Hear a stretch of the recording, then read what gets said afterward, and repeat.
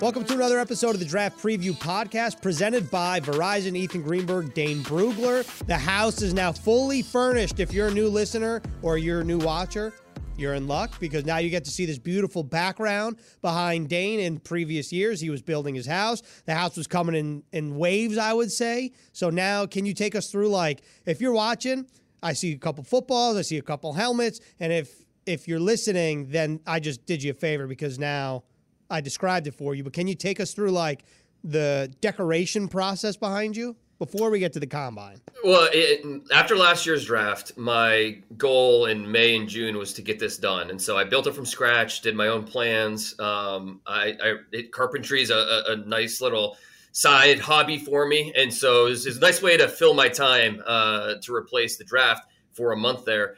But after I built it, it was like, okay, well, how do I fill this hole? Because it's wall to wall. There's a lot of space. And I've got a few things. My Purple Raiders helmet, proud Mount Union alum. So had to get the Purple Raiders up there. A couple, a football signed by Roger Staubach. Roger's been a huge mentor in my life. So definitely want to get him represented on there. Pictures of the family, of course, right? Got to get all four kiddos on there. And then, what little books I have just to, so it looks like I'm a reader. So at least I can, say I own some books. But I think that's it. It'll continue to fill out as we keep going. You have a favorite book? It's football related, right? I mean, it has to be. Honestly, I think it's probably the John Wooden book, where it's just front to back, just full of insight, and it's one of the few books where actually, take a highlighter to it and say, oh, I really like this, or no, I need and so if one book stands out that I've taken more away from, it's definitely that John Wooden book. I also see a plant behind you, a little greenery in the, my wife's mad because I stole it from our bedroom, and she wants it back up there, but I told her it looks better down here. So okay, all right. Well, it looks great. We'll put it that way. Thank you. We're off to a great start here. The draft season is officially underway. It's always underway for you, but it feels like this is the train stop in terms of the combine where everyone's getting on board because it's like a tentpole event that's pretty nationally televised, if you didn't know already. And, of course, storylines heading into the week were about Bryce Young. I believe you took the under of 200. He weighed in at 204, right? That was a surprise to you. And really what I wanted to do is talk about the quarterbacks first because while the Jets are in the veteran quarterback market, the rookies or the soon-to-be rookies, as in Bryce Young, C.J. Stroud, Will Levis, Anthony Richardson, seems like Anthony Richardson really stole the show, definitely from a testing perspective in terms of the numbers. But after this week of the combine in Indianapolis, how do you rank these guys, and what type of performance did Richardson have to you? Well, the Richardson performance is expected. I mean, he's a freak show, total freak show. We knew that coming into the season, so it wasn't a surprise. But there is something special about seeing it with your own two eyes on the field. The way this 244-pound athlete can move out there, that type of speed, and not just he had the best vertical jump we've ever seen from a quarterback at 40 and a half, the 4.44 40-yard dash, which is remarkable, or 4.43 40-yard dash, which is remarkable for a 244-pounder. But also, his positional stuff, the way the ball explodes off his hand. Again, we see that on tape. So it wasn't a huge surprise, but it is something special about seeing it up close and personal like that. You mentioned Bryce Young. We did not see him work out, and you can understand why when, we're talking about the physical traits of Will Levis and, a guy like Anthony Richardson. Bryce Young would have looked pretty small compared to those two guys throwing one after the other in Indianapolis. I was a little surprised he got over 200 pounds. I took the under. I said we're around 198. It doesn't really matter because he plays at around 185, 190, and every team knows that. But for the rest of his life, on the back of his football card, it'll say 200 pounds. So I understand why he decided, hey, I need to play the game a little bit, get over 200 pounds. But you could probably bet he probably won't weigh at his pro day when he actually does run and does some of the testing.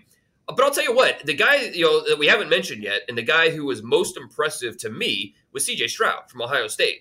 And it's not a surprise when, after you study his tape and you see how surgical he is from the pocket, how accurate he is. It's all very natural for him. It was not a surprise to see him go out there and put on a show in Indianapolis. Very pinpoint. The timing was outstanding. The pacing, his ability to touch up throws.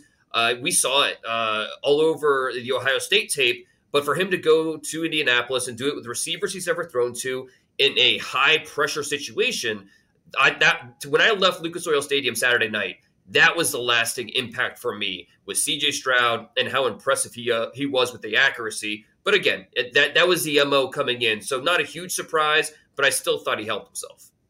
And not to give a lot away, but C.J. Stroud is your number one overall pick, right? So it feels like that's kind of the anomaly in the mock drafts right now. Yeah. It feels like you see predominantly Bryce Young. You've seen Anthony Richardson start to creep up there after the testing in Indianapolis. And if you're a Jets fan listening to this, you're probably like, why are you guys talking about the quarterbacks after you just said that the Jets are in the veteran market? Well, if there are 4 quarterbacks and everyone sees the order of the 4 differently, and there are quarterback-needy teams closer to 13, just using the Panthers as an example at 9, that could only push down players at other positions that the Jets might try to add down closer to 13. So while the quarterback is not a need for the Jets in terms of the rookie class that's about to enter the NFL, it's still definitely a story to watch, right? Because of what I just said, that the other players, like offensive tackle, very popular pick. Well, if a team goes quarterback, then you're looking at one of the guys that might have been drafted earlier, like Peter Skoronski, might be, in fact, available closer to 13 than mock drafts have right now. And we're going to see plenty of movement. So, mock drafts right now are a really useful exercise, but it's all going to get shaken up when teams start to move around, especially with the Bears sitting there at number 1. They've been pretty clear. They plan to trade out and take the best offer available.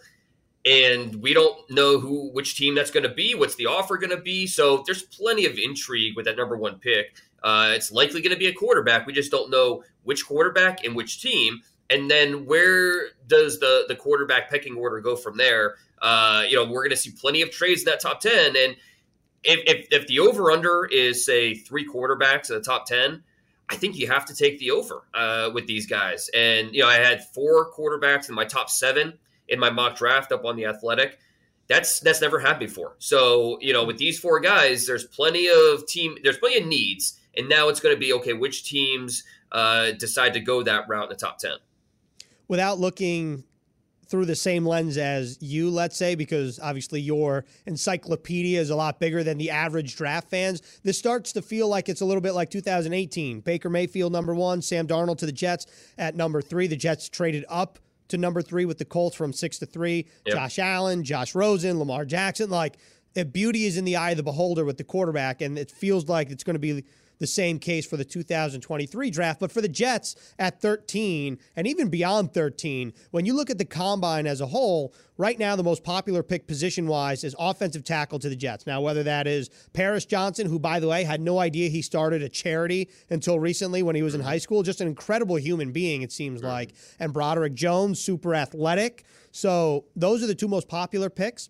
But even beyond that, did any of those guys help themselves, any of the top tackle prospects or even offensive line prospects who are versatile pieces that the Jets could add on a later round? Yeah, and Broderick Jones, that's who I had the Jets taken in my mock, had the best 40-yard dash of any offensive lineman at the combine, which, you always like to see. I don't know that, it really matters all that much. You don't see your offensive lineman running 40 yards all that often. But, he still had a good 10-yard split. He was right at, I think, 174, which is a good time for him. His athleticism was on full display. And I thought all the top offensive linemen did well. Peter Skoronski, Paris Johnson, Anton Harrison from Oklahoma. I think everyone performed up to expectations. I thought Syracuse's Matthew Bergeron looked really, really smooth, which is to be expected. He's got good tape as a left tackle. Some teams have him on the board as a guard. Plug him in as a zone blocking guard, and you have a guy that's going to start from day 1. Other teams believe that he is a left tackle. So Matthew Bergeron helped himself. I think he's in that second-round range, maybe somebody that the Jets could take a look at. I think the freakiest offensive lineman was Blake Freeland from BYU, the numbers he put up. And not a surprise. He was the Gatorade Utah track athlete of the year as a senior in high school. As a sophomore in high school, he was a 6'7", 190-pound quarterback. And then he moved to defensive end. He didn't play offensive line until he got to BYU. They really developed his body and got him in a position to be on the NFL's doorstep like this. So now struggles with power, plays a little high. There's plenty of areas where he needs to get better, but it's hard to teach that length, hard to teach that athleticism. And so we'll see Blake Freeland somewhere in those middle rounds could be a developmental option for a team like the Jets. One of my favorite stories of the Combine was Andrew Voorhees, the USC offensive lineman, ripping his knee up, unfortunately, tearing his ACL, and then putting up 38 bench press reps with a brace on and literally crutching himself to the bench. I mean, that's got to be the first time that you've seen that, right? I mean, off the top of my head, I don't remember that happening. But, I mean, I guess it makes sense. Obviously, your bench press, you're talking about your upper body. And Voorhees was a guy that is known for that. I mean, he is a workout warrior. He loves the push iron in the weight room. So coming in, he was the favorite to lift the most. And I think he knew that. There was a certain amount of pride that, I have to go in there. People are saying I'm going to show out, and I need to live up to that. So, kudos to him. You hate it for the player. He dealt with injuries throughout his time at USC, went back, played through pain. Now it's another injury, but if anybody's going to make it through, it's a guy like this who's got his mentality, his toughness, his work ethic. So we'll see how that affects him on draft weekend. But I have a good feeling we have not heard the last of Voorhees. Where was he in your mind as like a player based on tape alone, no injuries? Like, what is his tape grade in terms of a round?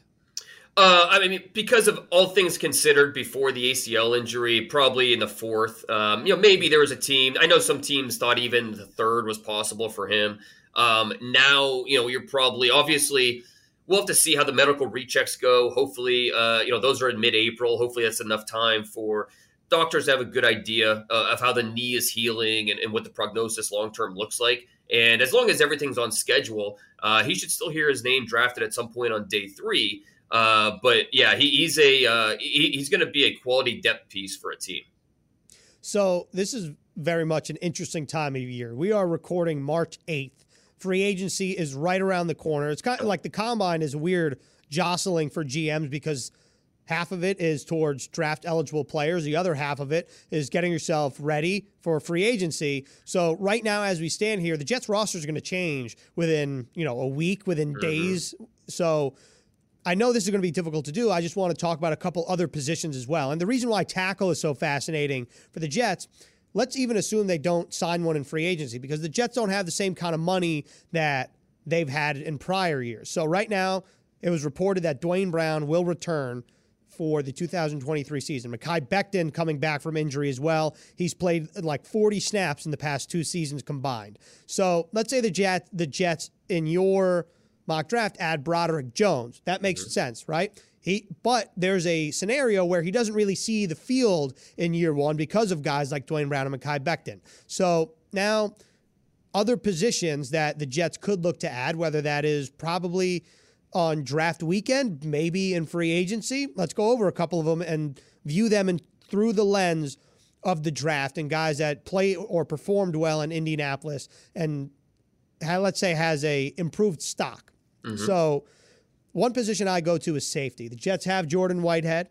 The Jets are without LaMarcus Joyner because he has an expiring contract. He could come back, but that's 2 straight seasons where his season has ended in injury. The Jets also have Tony Adams, undrafted free agent out of Illinois last year. The Jets like what they have in Adams, but if they wanted to add a player at that position, we've talked about Brian Branch before at 13, but what about elsewhere in the draft? Yeah, if they decide to wait till, say, the 3rd round, 4th round, Quan Martin. Actually, let's talk about both Illinois safeties because I think both could be in play. And we're talking about Quan Martin and Sidney Brown. Quan, also known as Jartavius Martin, he's a big time athlete, and he's a guy that has played corner, has played nickel, has played more of a single high safety role. He has range, he has ball skills. He's that Illinois pipeline in the secondary has been pumping these guys out, and Devin Witherspoon's going to be a first round pick. But don't overlook these two safeties. Quan Martin, I think, brings some versatility to the back end. He tested really well. He was at 4.46 40-yard dash. Had the best vertical jump at 44 inches, which is just ridiculous. 11.1 in the broad jump. And then Sidney Brown, I would argue that few senior prospects helped themselves more from last year to this year than Sidney Brown. He had 6 interceptions this year for Illinois. The ball just found him. And he did a really nice job being around the ball to put himself in those positions. And then he goes to the Senior Bowl and has a great week. Then he goes to the Combine, a great week. For a guy that's came in at 5'10", 211 pounds, he ran 4.47 in the 40-yard dash, 40.5-inch vert, 10.10 broad. Also put up one of the better bench press numbers among the safeties with 23 reps of 225. So this is a guy that is always around the football. He's going to be a core special teamer the moment he shows up to camp. Both these guys from Illinois are in that 3rd, 4th round range who, you have a good feeling about them as football players. So I think if the Jets pass on that position in the 1st round, there's some options there. Even though I wouldn't say safety is a deep position this year, there are definitely some intriguing guys in the top 4 rounds. Okay. So we could talk about the Combine for a long time and how it impacts the Jets. One guy, and that comes to mind, we had talked about him last week, is Jaxon Smith-Njigba. Mm-hmm. How do you think he performed? What did he show you? And, is this arrow up for him? Also, with that being said, another reason why I bring it up is because the Jets in the past have used premium picks at wide receiver. I'm not saying the Jets are going to do that again, but let's just say, the Jets don't go tackle. I do think receiver could be in the mix because right now you're looking at Garrett Wilson. Corey Davis, will have to see the status of him. He's making a lot of money. He's also under contract for this year, but not next year. And then Elijah Moore as well. So the Jets and Denzel Mims. So the Jets have a couple unproven guys. If they were to add a player at 13 that wasn't a tackle, I do think receiver could be in that mix. Mm-hmm. Jaxon Smith-Njigba was awesome. C.J. Stroud and Jaxon Smith-Njigba, those are the 2 players on Saturday, day 3 of the Combine, where I just left and was like, wow, those workouts were fantastic. Smith-Njigba is obviously a guy we haven't really seen in a year. The last time he was healthy was really that Rose Bowl performance against Utah where, he set an NCAA record in a bowl game for receiving yards. He was fantastic. So, you ask Garrett Wilson, he'll tell you straight up that, he was Smith-Njigba is the better receiver of the 2 or of the 3 if you include Olave in that discussion as well. And he had a front row seat for Smith-Njigba the last few years. So, there's a reason he didn't run the 40. He said he, didn't feel ready yet, but he did all the other drills. His 40 is it's just not in a spot where he feels comfortable putting out that 4.54 number or whatever it's going to end up being. He's not a burner. That's not what he does best as a receiver. He's so polished as a route runner. And then his short shuttle and his 3-cone, that short area agility, that was outstanding. He was elite with those 2 numbers at the Combine. So Jaxon Smith-Njigba, not going to blow you away with the speed, average size, but ball skills and route running. That's why he's going to be he has the floor of a really good NFL player. And I think you plug him in the slot and he's ready to go from day 1. So that's why for a team looking for that type of profile, they're going to look at Smith-Njigba somewhere in the top 25 and say, he makes our offense better. So he might not be for everybody, but for that role, Smith-Njigba is a good player. So I'm glad you brought up the slot aspect because to me, you look at Garrett Wilson. Garrett Wilson's very talented, and obviously so. He's an offensive rookie of the year. He played outside. He played a little inside. He's listed on the Jets website 6'0", 192. Smith-Njigba weighs in at 6'1", 196. Mm-hmm. What is it about JSN's game that people lend it to say, you know what, he's the slot receiver, and yet his height weight metrics are about the same if not a little heavier, a little taller than Garrett Wilson, who plays on the outside and the slot. Well, I mean, part of it is that's what he did at Ohio State, and so that's what his specialty was working the middle of the field, really leaning on those mismatches and getting open. So that's the role he played at Ohio State. And I'm not saying he can't play outside.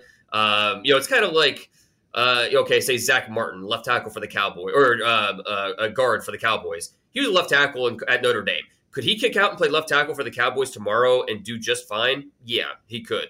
But I think his ceiling is the highest inside a guard. He's on a Hall of Fame trajectory. Smith and Jigba, if you wanted to play him outside, he could do that. I'm not saying he can't, because I think that a lot of what he does can translate on the outside, but to maximize what he does best, and that's beating coverage because of his routes, how sudden he is in the underneath game, finding those soft spots, and then being a catch and run target. That really lends itself to being, maximizing that talent inside. So, these two guys have two different skill sets with what they offer between Garrett Wilson and JSN. Two really good players who complement each other really well. And hey, it'd be fun to team these guys back up again in the NFL. Yeah, it's going to be interesting to see what happens with the Jets and free agency. Obviously, that will kind of crystallize the picture for the draft as we get closer. And, things change between now and April 28th or 29th, whatever the Thursday is. So one more question for you, because we could talk about the Combine forever. I could talk about the Jets forever. I want to talk about a player that probably draws unfair comparisons to, I'd say, the naked eye. And we're going to the defensive side of the ball, because Sheldon Rankins, the defensive tackle for the Jets, is an unrestricted free agent, or scheduled to be. And the guy I want to talk about is Calijah Kancey. I say that right? You got it. Man, that is a tongue twister. Calijah Kancey. One's a C in Calijah, one's a K in Kancey. Anyway, so the reason why I think he draws unfair comparisons is because he's an undersized Pitt Panther. Yeah. There happens to be a future Hall of Famer who plays for the LA Rams at the same position, who is an undersized Pitt Panther, or was at one point in time. And not to mention Aaron Donald, the guy we're talking about as the future Hall of Famer, was the 13th pick in the draft.